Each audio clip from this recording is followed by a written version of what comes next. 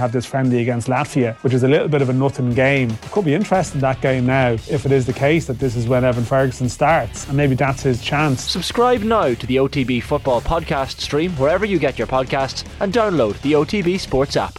The Koigig Pod on OTB Sports, in association with Cadbury. A player and a half deserves a glass and a half of support. Tall pocket goal! It's what dreams are made of.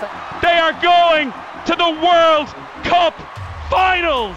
Hello and welcome to the latest episode of the Koigig Podcast. I am Kathleen McNamee and I am joined by former Ireland internationals Emma Byrne and Karen Duggan. How are you both doing? We are both fine. Great. Stuck in any ice or anything this weekend? No, I didn't go ice skating, playing football like some of the WSL players. It wasn't icy at all around. No, I kind of wish it was a bit more icy. We mightn't have had to do hill sprints up in Phoenix Park, but look. Oh, Karen, that's my new neighbourhood. Next time I'll bring you in for a cup of tea and give you a warm blanket or something. Yeah, that'd be great. Wipe my tears. Yeah. We used to do hill sprints with the Irish team back then, like 20 years ago. No, more than that. About 25 years ago, all of us in Phoenix Park. And I used to hide behind the tree with Olivia O'Toole until they realised we weren't there on the second round. And did you get away with that, or did that more hot water? No, I used to get caught, and then I'd drag Olivia with me. But I reckon Olivia could have easily just hid away for the rest of the day. To be honest, they could see me behind the tree. So, Karen, can we take it then that pre-season is going swimmingly well as per usual? Yeah, loving life. Yeah. I know, it's good. It's good to be back. Bit of structure, bit of routine after December needed. Well, structure and routine were definitely not present in the WSL this weekend. In fact, it was probably chaotic is more the word. But despite that, we will still be looking into all the action that did happen and all the reasons that the action didn't happen a bit later in the show. We also have our classic team of the week because the lovely Emma Carroll has returned from her holidays. And I'm actually very impressed that a team even came out this week. I genuinely didn't think she would manage it. So fair play to Emma for doing that. But before we get into all the WSL action, there was a bit of a story this week that Vera Pauw contract talks are not happening quite yet. So her current contract leaves her just up until the end of the World Cup. And then after that, it's a bit like, don't know what's going to happen. The FAI are saying that this is part of a kind of a normal way of doing things. They don't want to give people long contracts that they have to pay them out of at the end. But also, I don't know, I can understand not wanting to get into contract negotiations right before a major tournament. But you'd also think there would be some certainty, or like they'd at least say, we're having discussions, but there's nothing on the table or something like that, instead of we're literally not talking about anything at all. I don't know what you guys feel about that though. I don't think it's that unusual, given that Vera Pauw is Dutch. This is not her home. She's not planning on being here forever. And the pinnacle is bringing the team to the World Cup. Can she bring them any further? Maybe. We don't really know. I'd say it's as much to do with her as the FAI, but also the paying out of contracts. They're still paying out certain ones on the men's side, which we all know about. They don't want to be getting themselves in that sort of situation again. I probably wouldn't read too much into it, but I also wouldn't be surprised if Vera Pauw left after the World Cup of her own accord. Yeah, I mean, she said she was thinking about retiring, didn't she, before she took the Irish job. So I imagine that would still be the back of her mind and she might go out on a high. But yeah, I agree with the campaign to campaign thing.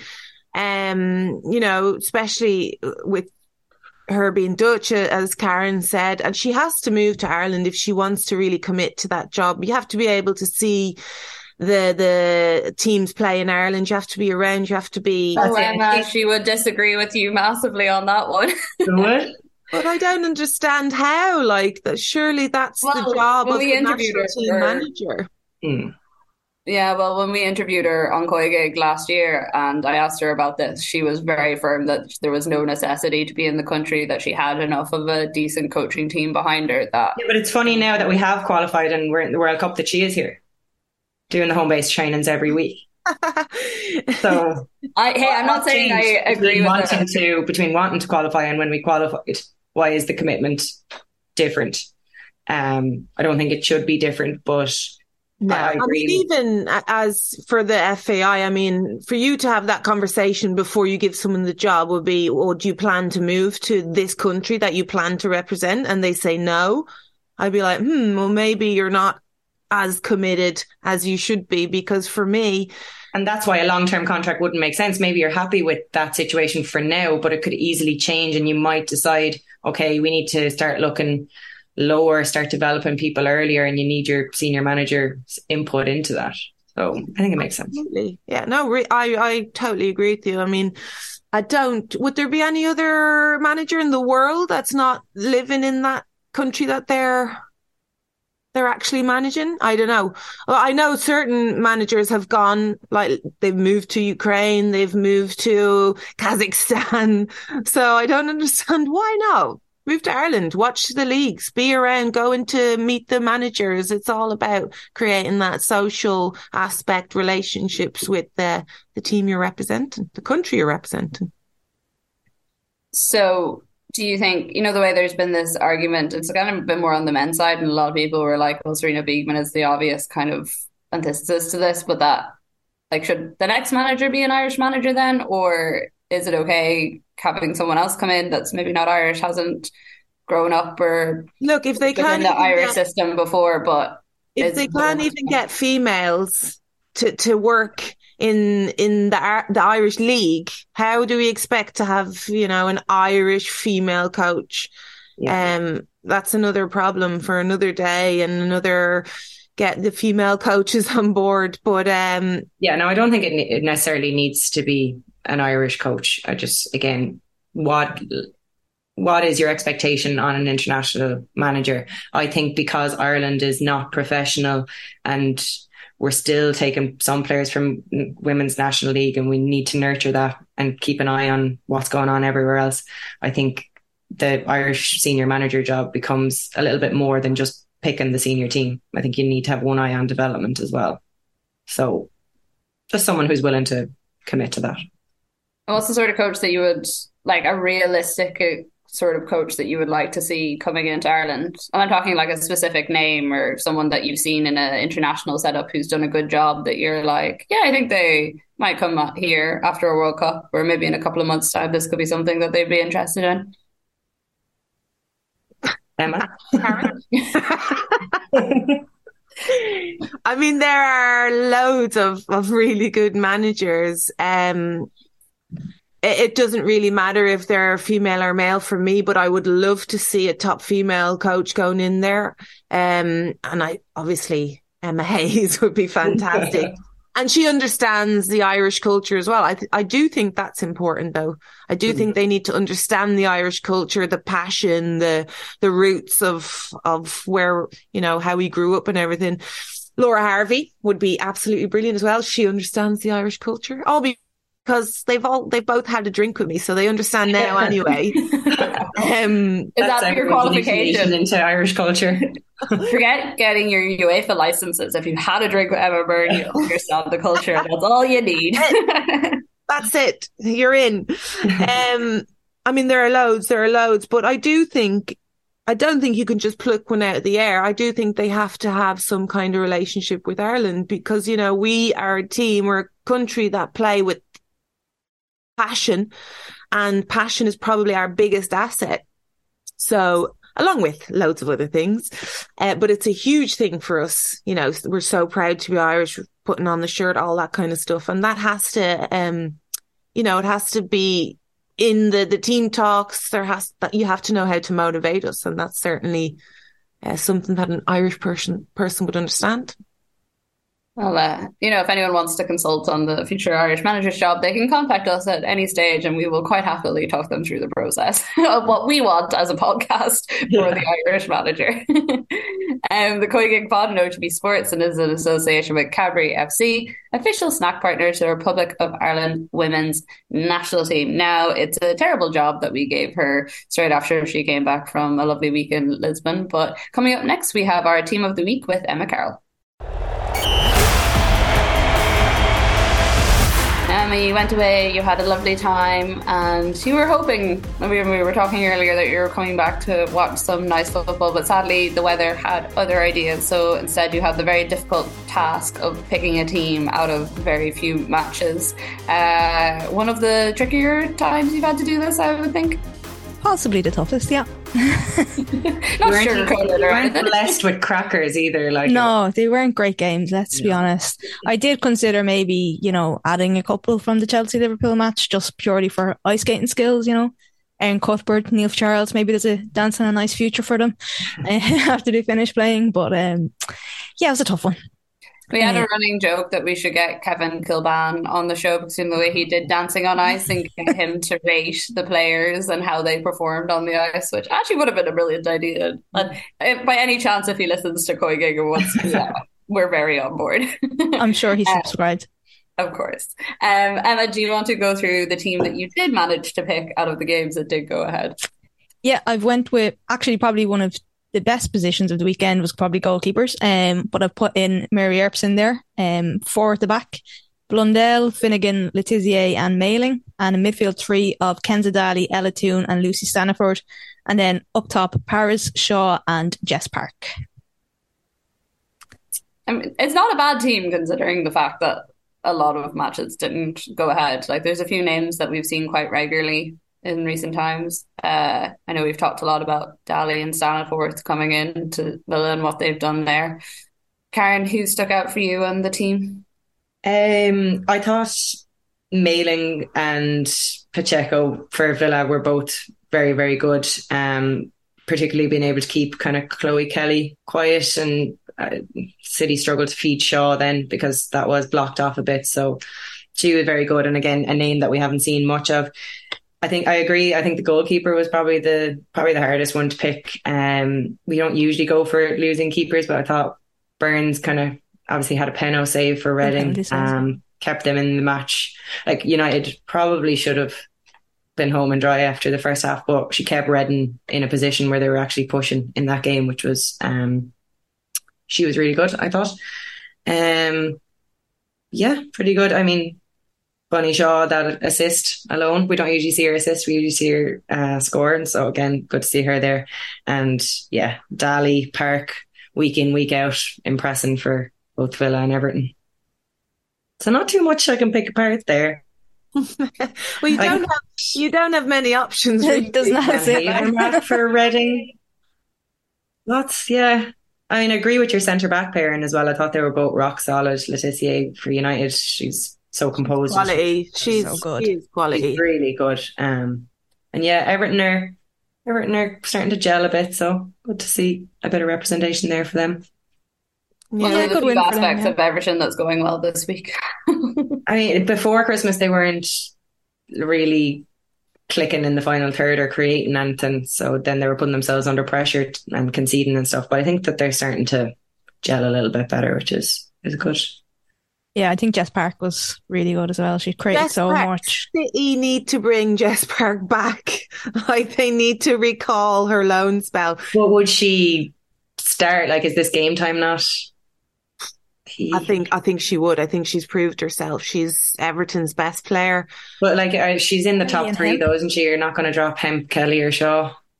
I don't know. I think they consider dropping Kelly. Yeah, they could do with the competition. Step up a bit. To be honest, she should stay where she is because she has that freedom to play, and she probably wouldn't have that at City. So I think it was a great move for her and for Everton.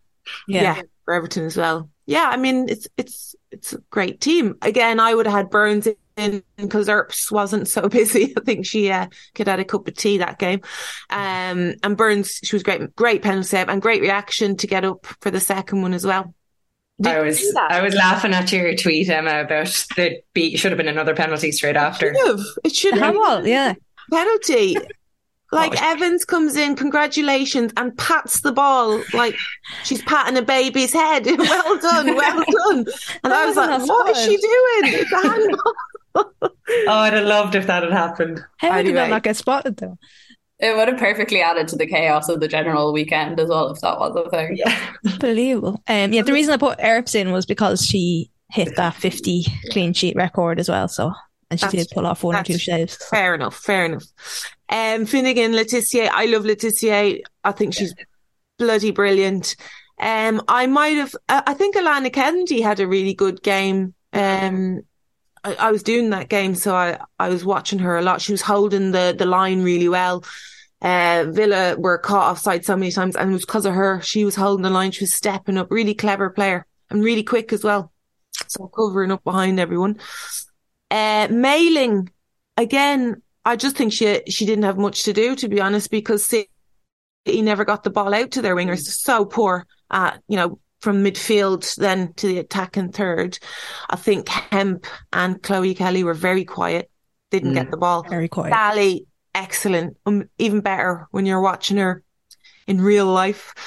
Toon, classic. Stanford was really good. She actually really impressed me, because even though I've seen her for United, probably playing a little bit higher up as well, she's good. She's a good player. But playing for Villa in that holding midfield position, I thought she was excellent. Her delivery as well is so good. Great sign. Almost every delivery from set pieces was just troubling. Yeah. Great player. And of course, the top three. Paris, it might have been questionable. I thought my mate Mukandi did a great job on her, so I wouldn't have put her in there. She actually had a really good game. I was delighted for her, to be honest, after everything. In the right back position. Yeah. Like, she is very left-footed, if you know what I mean. Like, she can kick with her right, but she's very left-footed. Mm-hmm. And to have a left-footed player with a good left foot, to put them on the right, for me, is a sin, because she's really good at getting forward and putting the balls in the box. But anyway, and of course, Bunny Shot. That setup for Castellanos was brilliant. That pass in. She just seems to be getting better as well. Just like when she gets the ball and she runs direct, that you're like, oh. Listen, the girl doesn't run. She doesn't. If you want to press, if you want a team to press, you can't have her on the pitch. She's not going to do it for you. So that's another problem. But you cannot get the ball off her. It's impossible. I haven't seen anybody. I've seen her beast every single player. And I've said it before, including Millie Bright, who, she can hold her own. Shaw is quality for that. And when someone like Alex Greenwood gets the ball and just plays that ball into Shaw, easiest ball in, she just holds it up. And it just gives players confidence around her. They know she's going to keep the ball, so they can be confident in making those runs. They just didn't do it enough. I think they did it 3 times in the game, where they should be looking for that every single time. But yeah, nice. Well, Emma, thank you very much for joining us. Once again, an excellent job on what was a very difficult weekend to make any sort of... I am slightly sad we didn't get your, ice skating report, but maybe we will do that another time, because I think it does sound excellent. But thank you very much. Thank you.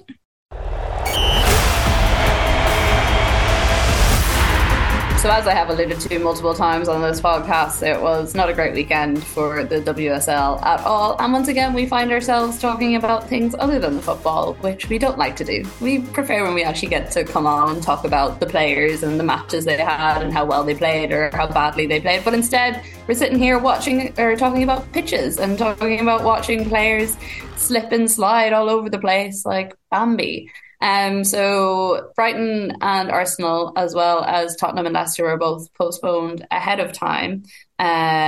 Some very unhappy Arsenal fans who that match was postponed quite late and they'd already travelled to the match, though the great Lotwell Moy had left some money behind a bar for them locally, so they did have a fun time watching the men, at least. And then we had Chelsea-Liverpool, which was probably the biggest farce the WSL has seen in a long time, which is saying something, because it does tend to be quite chaotic, where players were told at 9:30 in the morning that the surface was unplayable. They tried to warm it up. They put heaters on it. They put blankets on it, because that's what you do. You put a blanket on a pitch and hope that it gets better. And they decided that the game would go ahead, even though the Liverpool managing director wrote to the FA before kickoff saying Liverpool didn't want the game to happen. Niamh Fahey went straight to the ref before the game happened and said they didn't want it to happen. Yet we still saw players slipping and sliding around the pitch for 6 minutes before the game was eventually suspended. So yeah, I don't know how you guys felt when you saw what was going on with this game, but it just made me angry because I was like, why are we doing this to the players? We talk about ACL and knee injury crisis, and this is like literally the peak opportunity to get an injury like that. At least they called it off. This brought back really Iceland memories. That's what I was going to say. 2009. Picture this. 2009. Live on Eurosport. I remember. Oh God, it was like our game went ahead, and girls had to go to hospital thinking they'd broken their wrists because they tried to stop themselves falling. But anyway, in this day and age, I mean that was a while ago, it was obvious that it shouldn't have been played. And it was just a bit silly, wasn't it? Just all the cameras going around, looking at the managers' faces, looking at the players' faces. We didn't see any kind of football. It was all just about when are they going to realise that they can't play on this pitch? And I didn't really understand it because with this situation, the pitch is frozen. You look at the temperatures, they're not improving. So how did they think it was going to get better? I don't really get how the ref thought that it was a good decision to go ahead with it. He'll certainly be called into the office today asking about his choices. But at least it was called off because it was absolutely ridiculous. It was just... Yeah, postponing a game is bad enough, but to attempt it under those conditions was embarrassing. Yeah. And unnecessary, and yeah. They were under pressure because on BBC, but at the end of the day, it's about the fans as well, travelling from Liverpool. Just do better. Yeah. Do your pitch inspection. Blankets aren't going to help you, mate. Nothing's going to help you. No. Well, it's even the fact that, like, in Kingsmeadow, the part of the stand, like, goes over the pitch. So, like, that bit wasn't getting any sunlight because it was, like, an early enough match as well. And you would have known that at 9:30 in the morning. Any of the groundkeepers in Kingsmeadow could have told you that patch of grass isn't going to get any sunlight. And that's exactly where Chelsea were warming up. And they moved away from there because it was so icy to a random patch of the pitch that wasn't as bad. And you're like, well, even at that stage, surely some of the officials were like, or were they sitting there going, I've gone too far now. I think they were like, oh crap. Crap. Every time someone slipped, oh crap. That's it. We have to call this off. It was just silly decision, poor. And it's the referee's decision. So again, what's he think? I thought Emma Hayes as well was quite right to call out the FA as well and say that, obviously teams want to play most of the time. It's going to take a lot for a team to say, no, I don't want to play. No, I'm going to put the fans through this stress. But it shouldn't be anywhere near up to them. It should be officials. It should be FA officials. And there should be those people at these games to make sure that debacles like this don't happen. As much as the pitches should be heated or there should be like better facilities, there also needs to be that chain of command. So like say the Liverpool managing director isn't trying to send the FA an email before a game kicks off to be like, hello, that's an ice rink and our players are all going to walk away with bruises at the very least, and if not, something worse. Yeah, like I don't know, like an official retired referee or somebody that comes in and mentors the refs, like, somebody a higher pay grade coming in and making sure they're making these decisions. I mean, it doesn't happen that often, but I mean, it happened before Christmas as well, so it shouldn't be happening at this level anymore.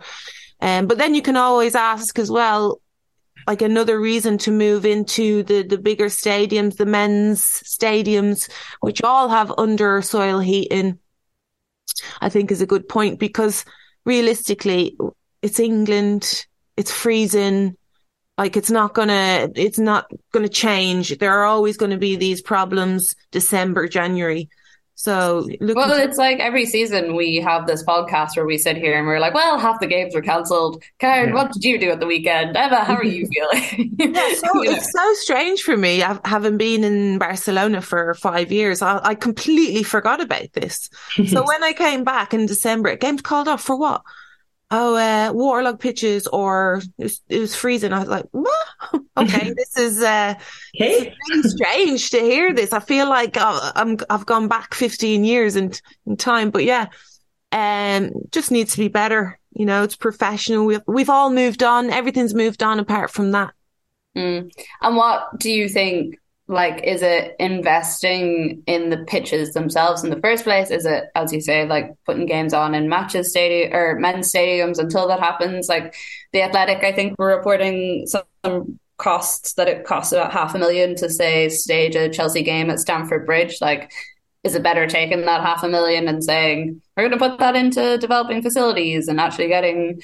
Yeah, it is, because there'll always be clashes with the men's and stuff, and they won't want teams playing one after the other. So invest in the infrastructure until they're at such a point that they can completely fill those stadiums and recoup the losses or whatever it would be for putting on a game there for $500,000.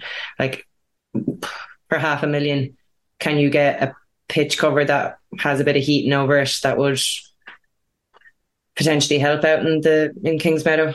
I don't know the costs of these things, but a general investment in infrastructure is surely... But just looking at the future, I mean, I honestly do think the women's teams are going to be playing in these big stadiums. Like, I don't know when, 5 years, 10 years. I think they will be there. So, I don't know. I think do it earlier. Put them in there earlier. And they're saying $500,000. I mean, they don't have to open up the whole stadium, which they're basically accounting for that. They don't need 500 staff members. You know, it doesn't have to be that way. They can find a way to do it. But in general, I think, well, you know, the Arsenal have done it. They show that they get the fans in there, over 40,000 fans. Do it now. Start it now. Yeah, I think it's one that's probably harder to balance, because your clubs like Arsenal or even your Chelsea's may draw in those sort of numbers, but say an Everton or a Brighton or someone that's a bit lower down the table, whoever it might be, might not be there yet. And I agree that this situation should be happening, but I'm like, I wonder, is there a middle ground in the meantime so that we're not completely losing atmospheres or like people developing the interest? An awful lot of blankets for $500,000. Straight down to Petty's, few hot water bottles, away we go, happy days. No, like, I totally agree with you, Eva. Like, I think you look at the turnouts this year and it's absolutely a blueprint for what should be done, and it should be happening in the next, like, I think 5 years probably. But I just wonder, as an immediate solution, so that we're not having these matches cancelled on such short notice or postponed in short notice, is there like a stopgap or like a bridge so that you're not going straight from, okay, we're going to host all our games in a 2,000-3,000 seater stadium straight into like 40, 50, 60,000, whatever it might be? Yeah, I mean,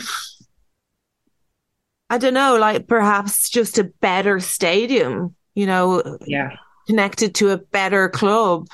Like you look at Man City, I think of all the negatives we can talk about Man City, there are so many positives. Like, that infrastructure is the blueprint for me, because not only, and I know geographically it might not work for every club, but they have their own stadium, basically. I know they share it with the reserves, but the stadium is there. It's 2 minutes walk from the Etihad. It is still in the family, if you know what I mean. Like, it's there. They're using the same facilities, and it feels like Man City women's stadium. I know, you know, look at Brighton, Hove and Albion. They're using, I believe it's Crawley Town Stadium, if I'm correct. And it needs to be better. It just maybe connect with a better club that has the facilities to make sure that games go ahead. If they're not going to move into the actual stadiums themselves, just needs to be better stadiums. Is there under soil heating at the Academy Stadium? I was trying to see it there, but I'm not sure. I think there might be. You know what? I had a full-blown conversation with the groundsman. I don't know why or how I found myself in this position, but I heard all about it, and he was preparing for that game. So I understand money-wise, right? Because he was preparing for that game for 2 days. and they had the undersoil heating, and he was telling me, it's a very long story, by the way. I found out, hello to his wife, Maria, by the way, and 2 kids at home. There is a lot of work that has to go into it. But because they share it with the reserves and the youth team football, it's ongoing. So, you know, they have these staff members in all the time anyway. So it's not extra to have the women. But yeah, there's a lot of work to go into it, and that's football, and that's how it is here in the UK. But yeah, it just needs to be better. You can't afford to have games called off. It's just not good enough. No, and like it's already a congested enough schedule. This is only going to make it more congested. It was putting players in danger in the first place. As you said, the Liverpool fans, I read stories of them getting up at 3:30 in the morning to make the game on time and stuff. Like it's a trek to go from Liverpool all the way down to Crawley, and like to find out 6 minutes into the game that you're not going to get to watch any football is absolutely ridiculous. And I think it shows a real disregard for fans. But hopefully something will change. People will keep calling it out. I mean, it was pretty vocal across the entire spectrum of football that this shouldn't happen, and players don't want to put up with it anymore. So hopefully they will keep knocking on that door and get, I don't know, the PFA or something involved as well. We did have some games. Emma, you were at Man City, Aston Villa, if I saw correctly. I was, yep. That was me. I was there. It wasn't your lookalike, no. The doppelganger that's running around Manchester.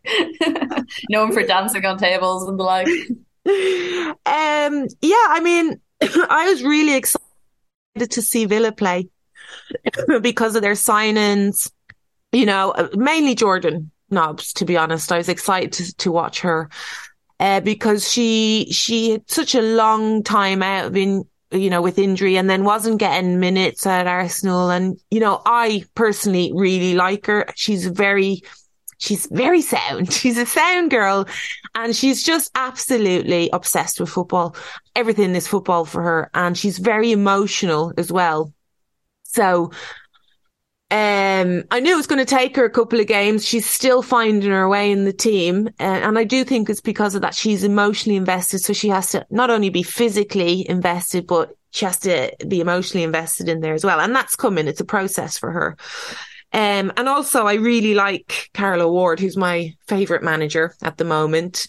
I think she's brilliant, and just listening to her in her press conferences as well. And I know all the girls love her, which I think is a really good sign, you know, when you hear the players speak so highly of her. So yeah, it was interesting to see how they played, and they played really well. And this is only their second game together, so they're going to get even, but they are going to take points from the top 4, 100%.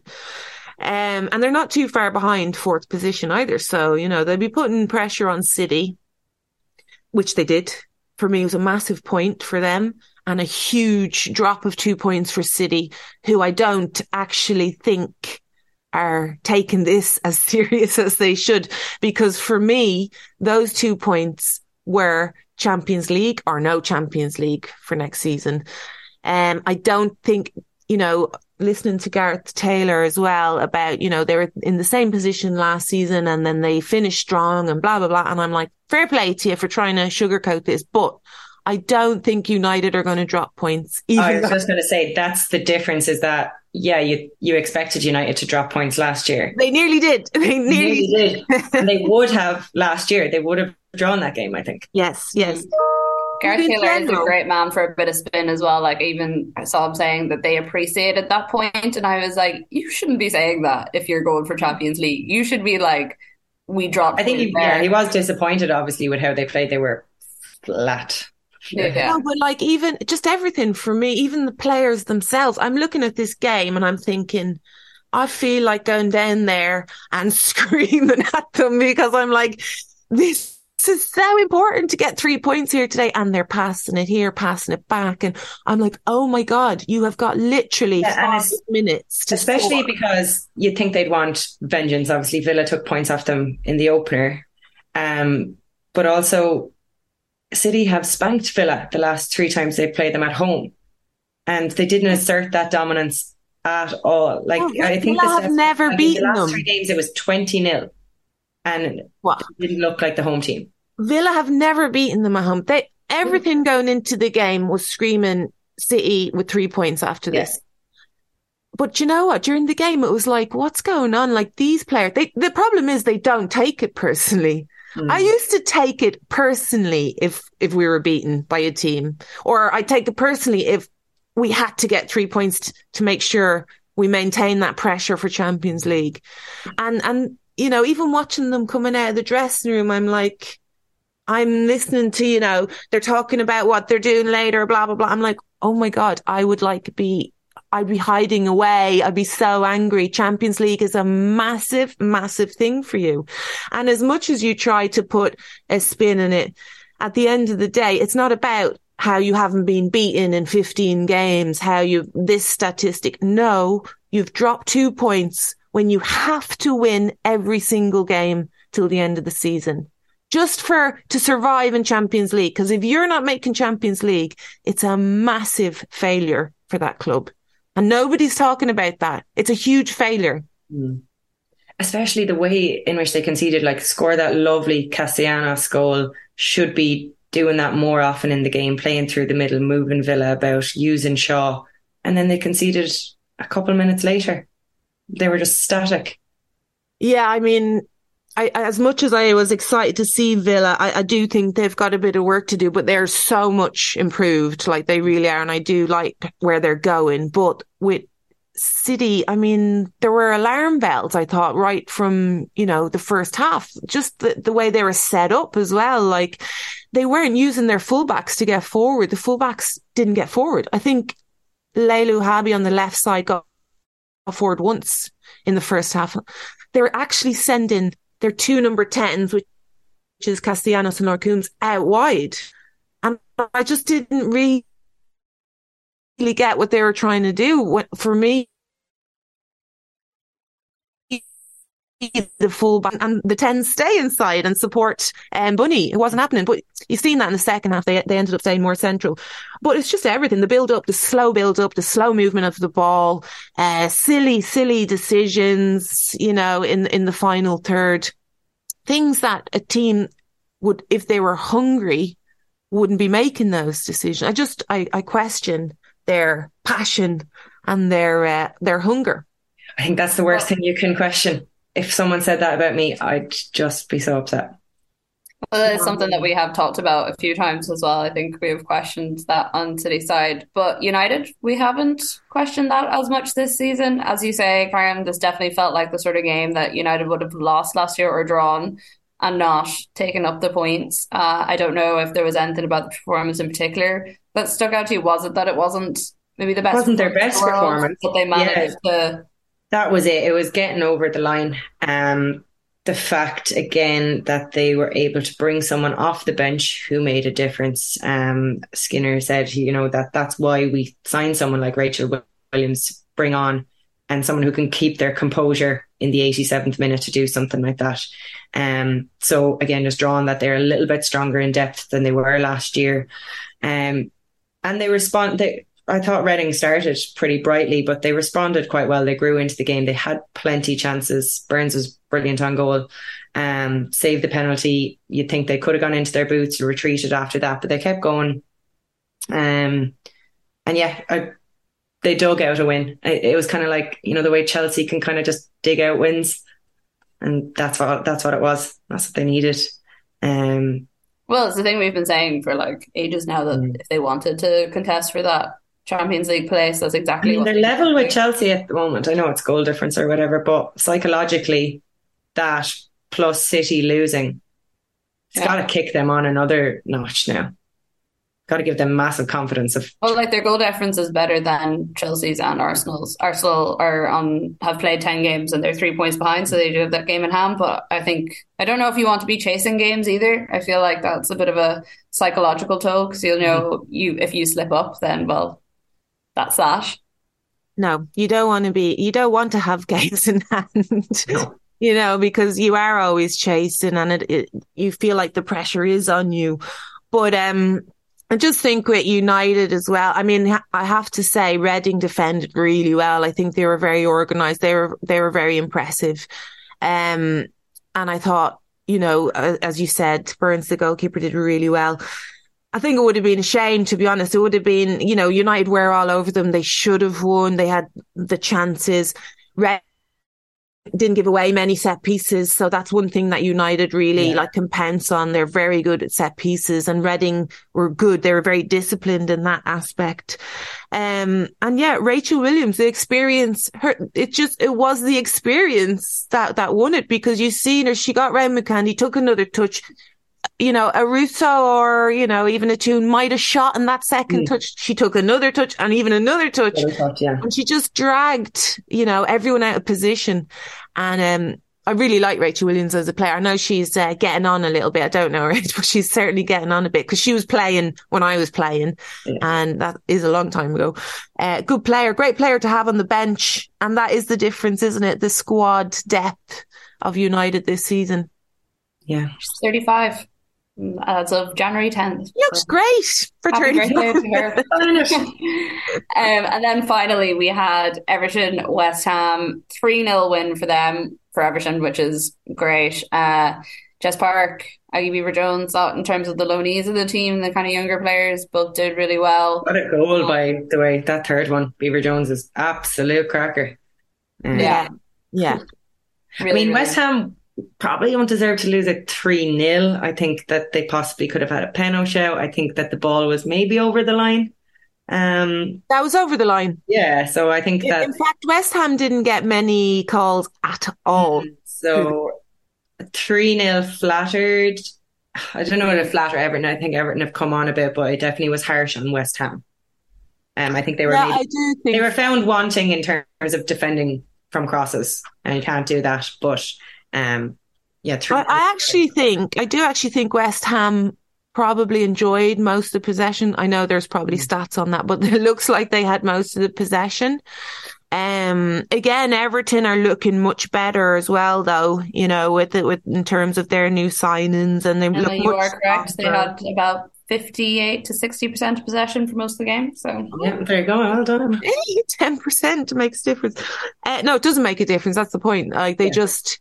For me, I think ISC had a poor game. I think she was giving the ball away a lot. I know she's a lot of work to do up there on her own, but I definitely wouldn't be asking her to do so much. I think for me, she needs to stay central and stay high, and then the support to her needs to be better. But in general, I thought West Ham looked like they were the better team, to be honest. But as soon as they went 2-0, I mean, they were 2-0 down within 15 minutes. They're never coming back from that. It's impossible for a team like that, who don't have many chances in a game in general, to come back. And of course, the third goal, well, it didn't really matter. They had lost anyway, but it was a great goal. Great goal from...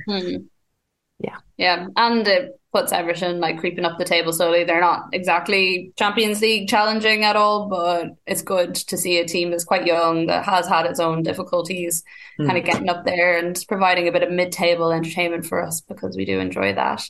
That's all we have time for this week on the show. There's no WSL action this weekend. There is FA Cup, but we will still have an episode for you next Tuesday. Thank you, Emma. Thank you, Karen. And we will see you guys next week. The Koigig Pod on OTB Sports, in association with Cadbury. A player and a half deserves a glass and a half of support.